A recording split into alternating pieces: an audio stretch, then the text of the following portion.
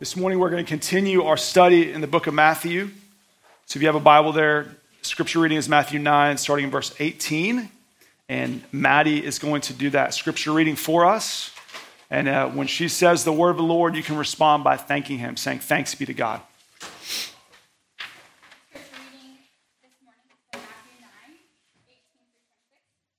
Do I need to move to that mic? Oh, here I am. Hi. The scripture reading is from Matthew 9, 18 to 26. Hear the word of the Lord. While he was saying these things to them, behold, a ruler came in and knelt before him, saying, "My daughter has just died, but come and lay your hand on her, and she will live." And Jesus rose and followed him with his disciples. And behold, a woman who had suffered from a discharge of blood for 12 years came up behind him and touched the fringe of his garment. For she said to herself, "If only I touch his garment, I will be made well." Jesus turned, and seeing her, he said, "Take heart, daughter. Your faith has made you well." And instantly the woman was made well. And when Jesus came to the ruler's house, he saw the flute players and the crowd making a commotion. And he said, "Go away, for the girl is not dead but sleeping." And they laughed at him. But when the crowd had been put outside, he went in and he took her by the hand, and the girl arose. And the report of this went through all the district. This is the word of the Lord. Thanks be to God. Let's pray that God would help us understand his word. Father in heaven, we thank you so much for your word. It is good. It is more precious than fine gold, even much more fine gold. It is sweeter than the honey on the honeycomb. And I pray that as we read it today, that we would see how precious it is and how fine it is. We pray this in Jesus' name. Amen.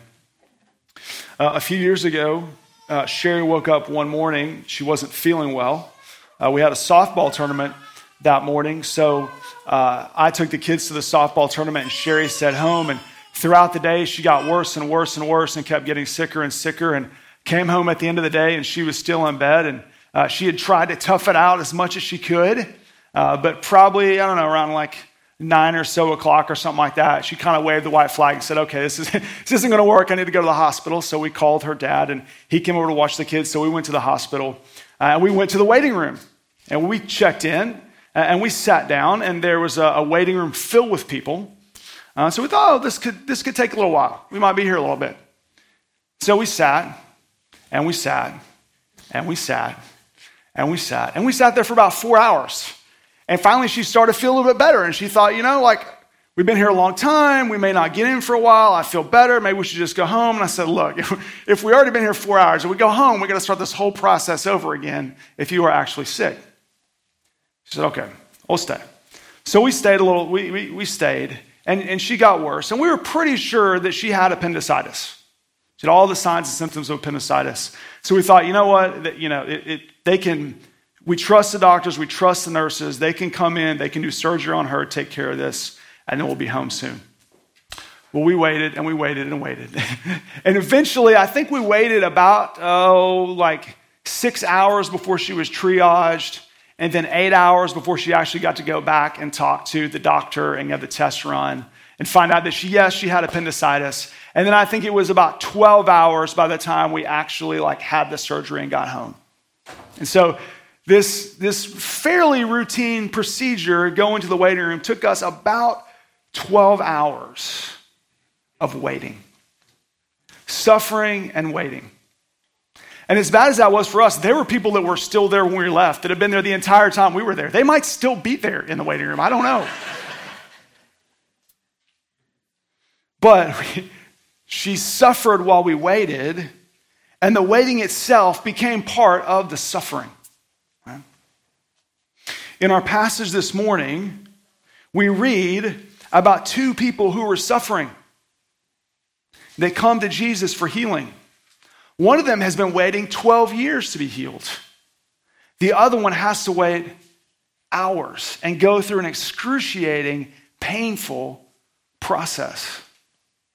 And you see in this story that suffering is a big part of the problem, but also waiting is part of the suffering.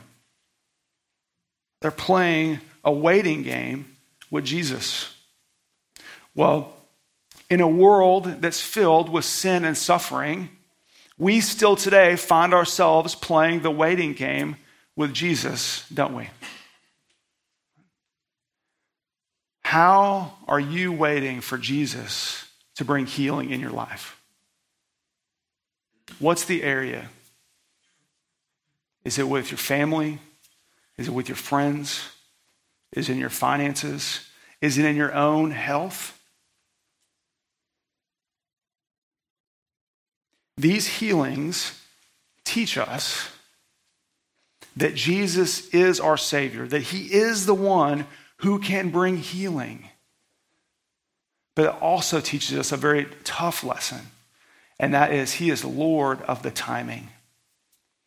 We can't just have Jesus as our Savior without having him also as our Lord of the timing of the healing that takes place in our lives. But the good news we see in this passage is that we can trust his healing because he is gentle and he is wise and he is powerful. So those are our 3 points this morning. That while we wait, we trust God's gentleness, we trust God's timing, and we trust God's power. Kids, you'll want to listen to a story from the Chronicles of Narnia. You always like those. If you're here this morning and let's just say maybe you're skeptical, maybe it's your first time and you haven't been here and listened to us talk about these miracles, I understand it can be pretty challenging to read these stories about Jesus raising somebody from the dead and healing somebody who's been bleeding for 12 years. Well, let me give you this little piece of information that might help you. The early opponents of Jesus did not question the reality of his miracles. If you read the ancient writings from the first few centuries after Jesus, none of them said these miracles didn't happen. People knew that it happened. It was well attested. What they said is that when Jesus and his family spent their time in Egypt, that Jesus learned black magic in Egypt. And then when he came back, he used his black magic to accomplish these healings. So they didn't say the miracles didn't happen. They just tried to discount how he did the miracles. Now we'll talk about how he did the miracles later. But I want to just say to you is if you're here and you're saying these miracles didn't happen, that's really inconsistent with the evidence. And so what I want to invite you to do is here in the next 20 or 30 minutes is to just grant that maybe these miracles actually happened. And to ask yourself, what would it be like if I really trusted Jesus to be my Lord and Savior? What if I really trusted his gentleness, his timing, and his power in my life? So let's look at those three things together. While we wait, the first thing we do is we trust God's gentleness. And we see God's gentleness in the way Jesus ministers to these people. Now, as we've seen through Matthew does not give us as many details as Mark and Luke on these stories. Matthew is much more concise in his telling of the story.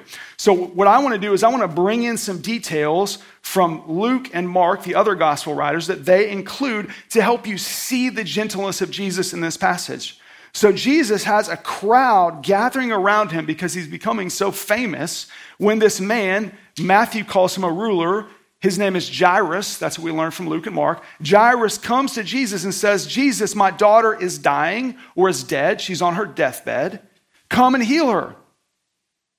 And so Jesus is so gentle and kind and gracious that he leaves this crowd that's following him and he says, I'm going to go heal this girl.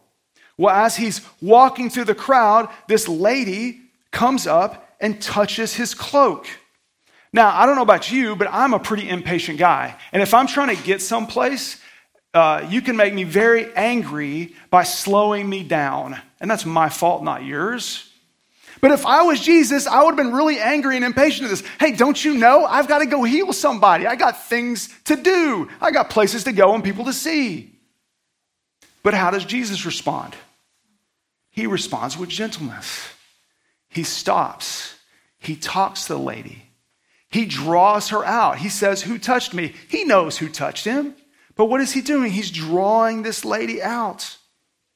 And then instead of being angry and mad and condemning her and frustrated and impatient, he's gentle and he says, go in peace. Your faith has made you well. And then Jairus is there, and Jairus, of course, is nervous and anxious. He's like, hey, Jesus, my daughter's dying. Come on, let's go. And if I was Jesus, I would have been self-righteous and said, I'm God. Don't you know I've got to heal this woman? Toughen up, Jairus. What does Jesus say? He says, don't fear. Trust me. I've got this. He's gentle with them. And then he shows up to the house.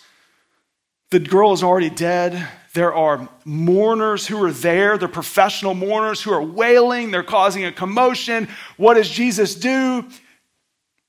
He's gentle. He says, hey, you guys need to leave. She's not dead. She's asleep. And they laugh at him.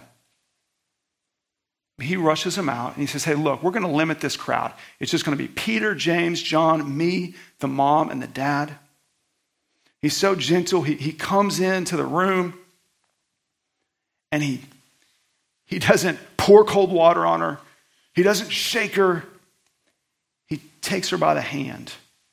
And Mark says, he says, Talitha cum, which means little girl, wake up.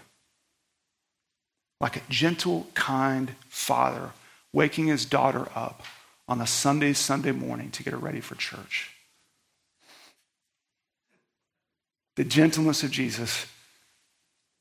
The gentleness of Jesus. He's so gentle. Every step of the way, he rejects power and prestige in favor of gentleness and compassion.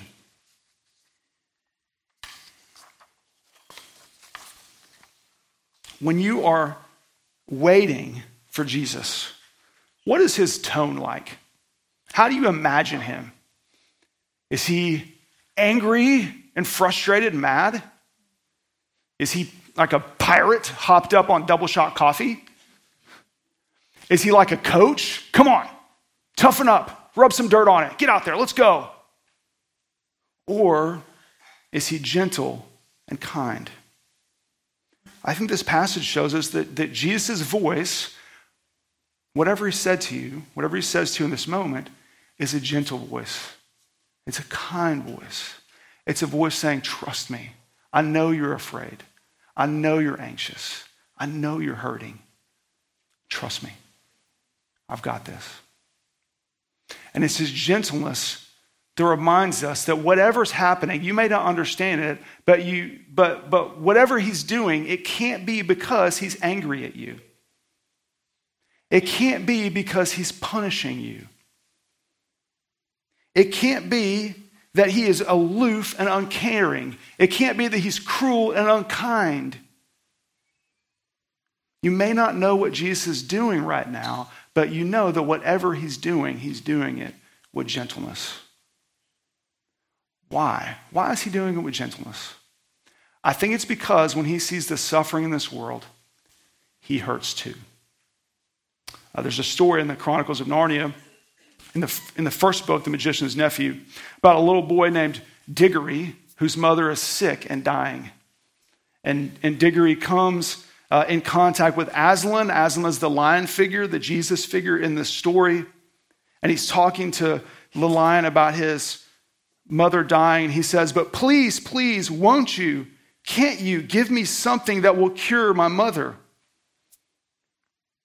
And then he looks up, because he'd been looking at the lion's feet. That's probably what you do when you come in contact with a lion. He looks up and he looks at the face of the lion. And what does he see? He sees tears. Tears that are bigger than his own. And he realized that Aslan must have been sorrier about his mother than he was.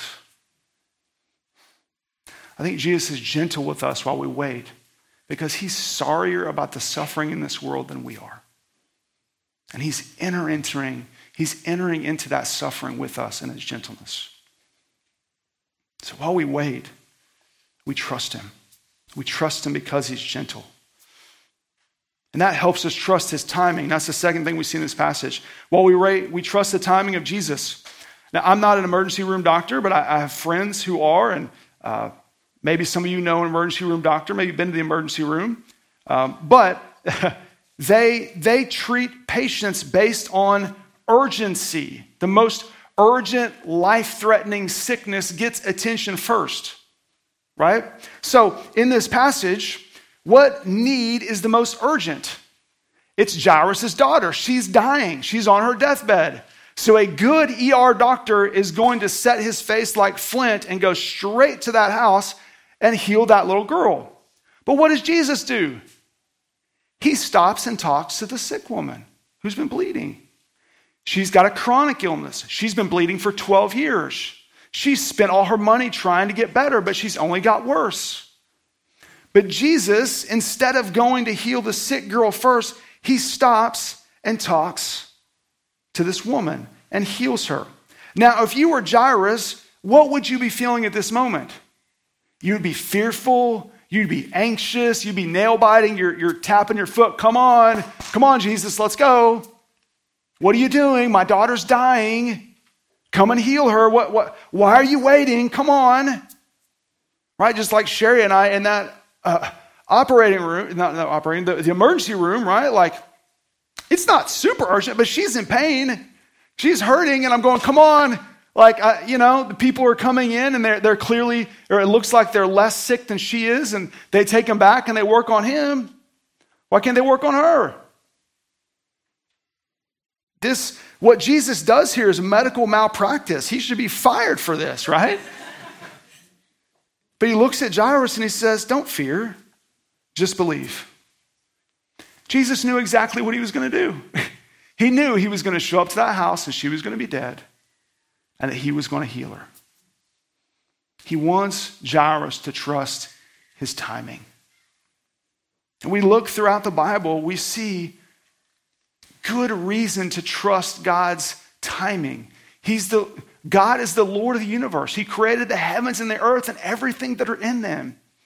And he orchestrated all of human history so that Jesus' life would come here on earth at just the perfect time for him to be our Savior. And Jesus' death and resurrection took place in just the perfect time in world history so that the gospel could go out to all the nations. And Jesus' timing was perfect here. He knew exactly what he was doing. If we can trust God with the history of the world, and if we can trust Jesus with the timing of this healing, then we can trust him in our waiting.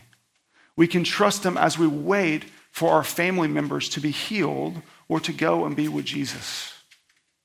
We can trust him as we're making medical decisions about our kids who need urgent care. We can trust him with our jobs. We can trust him with our court case. We can trust him with our singleness. We can trust him with our spouse. We can even trust him with the timing of how he's going to heal us from our sins. After all, who are we to impose our timing on Jesus? Right? A few years ago, my daughter Frances was in a trampoline accident. Don't judge me, okay? Jesus says, judge not, lest you be judged. She was in a trampoline accident. She broke her femur in that accident. Yeah, big break. So we take her to the hospital in Stillwater. They give her some painkillers. They x-ray her leg. They confirm it's broken. And I'm thinking in my mind, okay, great. Let's set this bone. Let's cast it up. Let's get her healed as soon as possible. What do they tell me? Okay, now we're going to send you to Oklahoma City to Children's, because that's where the orthopedic surgeon is that needs to see your daughter's femur so he can fix this. Now, imagine that I go in there, I say, hey, wait a minute. Listen, guys, you've really got this all wrong. Surely you've got some paper mache back there in the back that you guys can whip together a cast real quick and put it on her. And surely you've got somebody who knows how to reset this bone that can take care of it. I really think that your timing is off here. This is going to take us hours to drive to Oklahoma City. We're going to stay there in the hospital. It's going to take them hours to admit her, to cast it, to set it, to cast it, then hours to come back. I don't really like your timing. Now, I know the medical community is not infallible, but who would I be to walk in there and impose my timing on them and start telling them the best way to care for my daughter with her broken femur? If that's true, then who are we to go to the Lord of the universe and impose our timing on him? And if he is infallible, if he is the Lord of space, time, and dimension, then how self-righteous and foolish do we look by going to him saying, you have to do this now, on my timeline, on my schedule, on my way. That's not how Jesus works. And that's not how we want him to work. We need to trust his timing. We need to trust his healing. Maybe, just maybe, he knows something that we don't know. My friends found this out. They had a baby much earlier than they expected. That happens sometimes. You know, they had their 3-year, 5-year, 10-year life plan. They were carrying it out. They had all their ducks in a row, and then they got pregnant. And that threw all that off. And so they were frustrated. They're like, why, Lord? Why are we pregnant now? Why are we having, we want babies, but we don't want these babies now, right? Well, not long after they had their child, the wife started experiencing health problems. And so they went to the doctor and they started checking on these health problems. And what they learned was that the wife actually had an autoimmune disease that was exacerbated by the pregnancy. And it was because of the pregnancy that they found out about the autoimmune disease. They got her the treatment that she needed so then she could begin the healing process. You think maybe, just maybe, God knew something about the timing of that baby that they didn't know? I don't know what you're waiting on, but maybe, just maybe, that the Lord of the universe knows something that you don't know and that you can trust him. We can trust his gentleness, we can trust his timing, and we can trust his power. We see his power in the healing of this woman, right? She's been bleeding for 12 years. She's seen doctors, she's spent money, and all that happens is she gets worse and worse and worse. And her life would have gotten worse and worse. If you were a woman in the ancient Near East, you were already socially disadvantaged. You were already an outcast. You were already near the bottom of the social ladder. And she's bleeding. That means she can't go to the temple and worship. That means anybody who would have came in contact with her would have been unclean. So her friends and her family members would have stayed away from her. Her religious community would have stayed away from her. She probably would have been poor already, and then even poorer because she spent her money trying to get well. And none of it helped. She comes to Jesus with this weak, superstitious faith. She won't even talk to Jesus. Jairus bows down and talks to him. She comes up, and what does she do? She touches his garment. She doesn't even touch him. She just touches his garment. And she's healed instantly. That's how powerful Jesus is. That he can heal you any way he wants, whenever he wants, how he wants. He can even heal you with weak faith. If you're out there going, Lord, all I've got is a mustard seed, less than a mustard seed. I've got just faith so small that you can't even see it. That's all Jesus needs, because it's not the strength of your faith that heals you, it's the object of your faith. It's the strength of Jesus that heals you, not the strength of your faith. So we see Jesus' power in the healing of this woman, and we see Jesus' power in the healing of Jairus' daughter. He comes the opposite, right? He comes boldly, he has a request, he comes humbly, he bows before Jesus. I think the reason why, maybe the reason why Matthew tells us is that he's a ruler, is Matthew wants to highlight how this ruler, this man of power, comes and humbles himself before Jesus. He asks this all-powerful Lord to heal his daughter who's dying. She doesn't just die, she's dead. She's completely dead. So dead that they bring in professional mourners to mourn. But all it takes is for Jesus to say a word and he raises her from the dead. And if you've been following us in Matthew, you'll see the connection here. What has Jesus done so far? He stopped a storm with a word. He cleansed a leper with a word. He casts out demons with a word. He forgives a paralytic with a word. And now he raises a girl from the dead with a word. That's how powerful he is. He is the Lord God Almighty. And it's this word that points us to an even greater demonstration of his power, and that's the resurrection. This word, arise, points us to the resurrection of Jesus. That one day Jesus would die. One day Jesus would be on the cross and he would cry out, my God, why have you forsaken me? And he would not hear a word. And God would not come on time. And Jesus would die. But 3 days later, he would rise from the grave, victorious, defeating Satan, sin, and death. And then 40 days later, he would rise and go to heaven, where he sits and he rules and reigns in power over all things. If God's gentleness and his timing and his power are so good that he could give his only son for you, and that he could raise his son from the dead for you, and that power is ruling and reigning in heaven, then we can trust his power with anything in our lives. We can trust him. He is powerful enough to heal anything spiritual, physical, mental, relational. He is powerful enough to do it, and he is good enough to do it. We can trust him. We can trust him. He's the perfect doctor. I've heard nurses say before that, doctors are not perfect. People are not perfect. And so sometimes you can get a doctor who's got great bedside manner, but maybe he's not as strong on research and practice. And sometimes you can get a doctor who's strong on research and practice and knowledge, but he doesn't have good bedside manner. With Jesus, you get all those things in one. He's got the best bedside manner.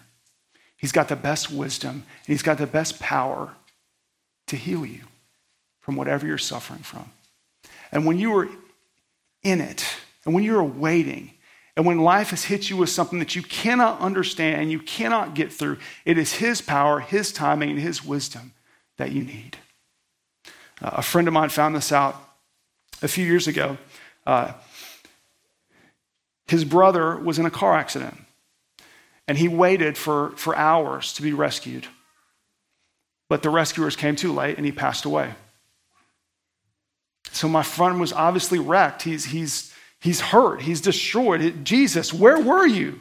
Why were you late? Why didn't you get those rescue workers there earlier to rescue my brother? He could have survived, but you didn't do it. Why? My friend's a pastor, and so he had the privilege of going and preaching the funeral. And so he went to the funeral and he preached the gospel at the funeral, and he preached the power of the resurrection at the funeral. And after he preached, 2 men came up to him and they said, your brother has been begging me to come to church for years, and I always told him no. This morning, after hearing you preach the gospel that he believed in, I want to give my life to Christ. And they both became Christians there at that funeral. Was God late? No, he was right on time. And it was his timing and his gentleness and his power that helped my friend get through those dark days. And it's his gentleness and his timing and his power that help you as you wait. What are you waiting for? Go to Jesus. Ask him to heal you. Ask him to rescue you. There is no matter that's too small. There's no pain that's too small. There's no sin that's too serious. There's nothing from which he cannot save you. In his way, in his timing, in his power. So let's go to him and let's pray for that this morning. Please pray with me.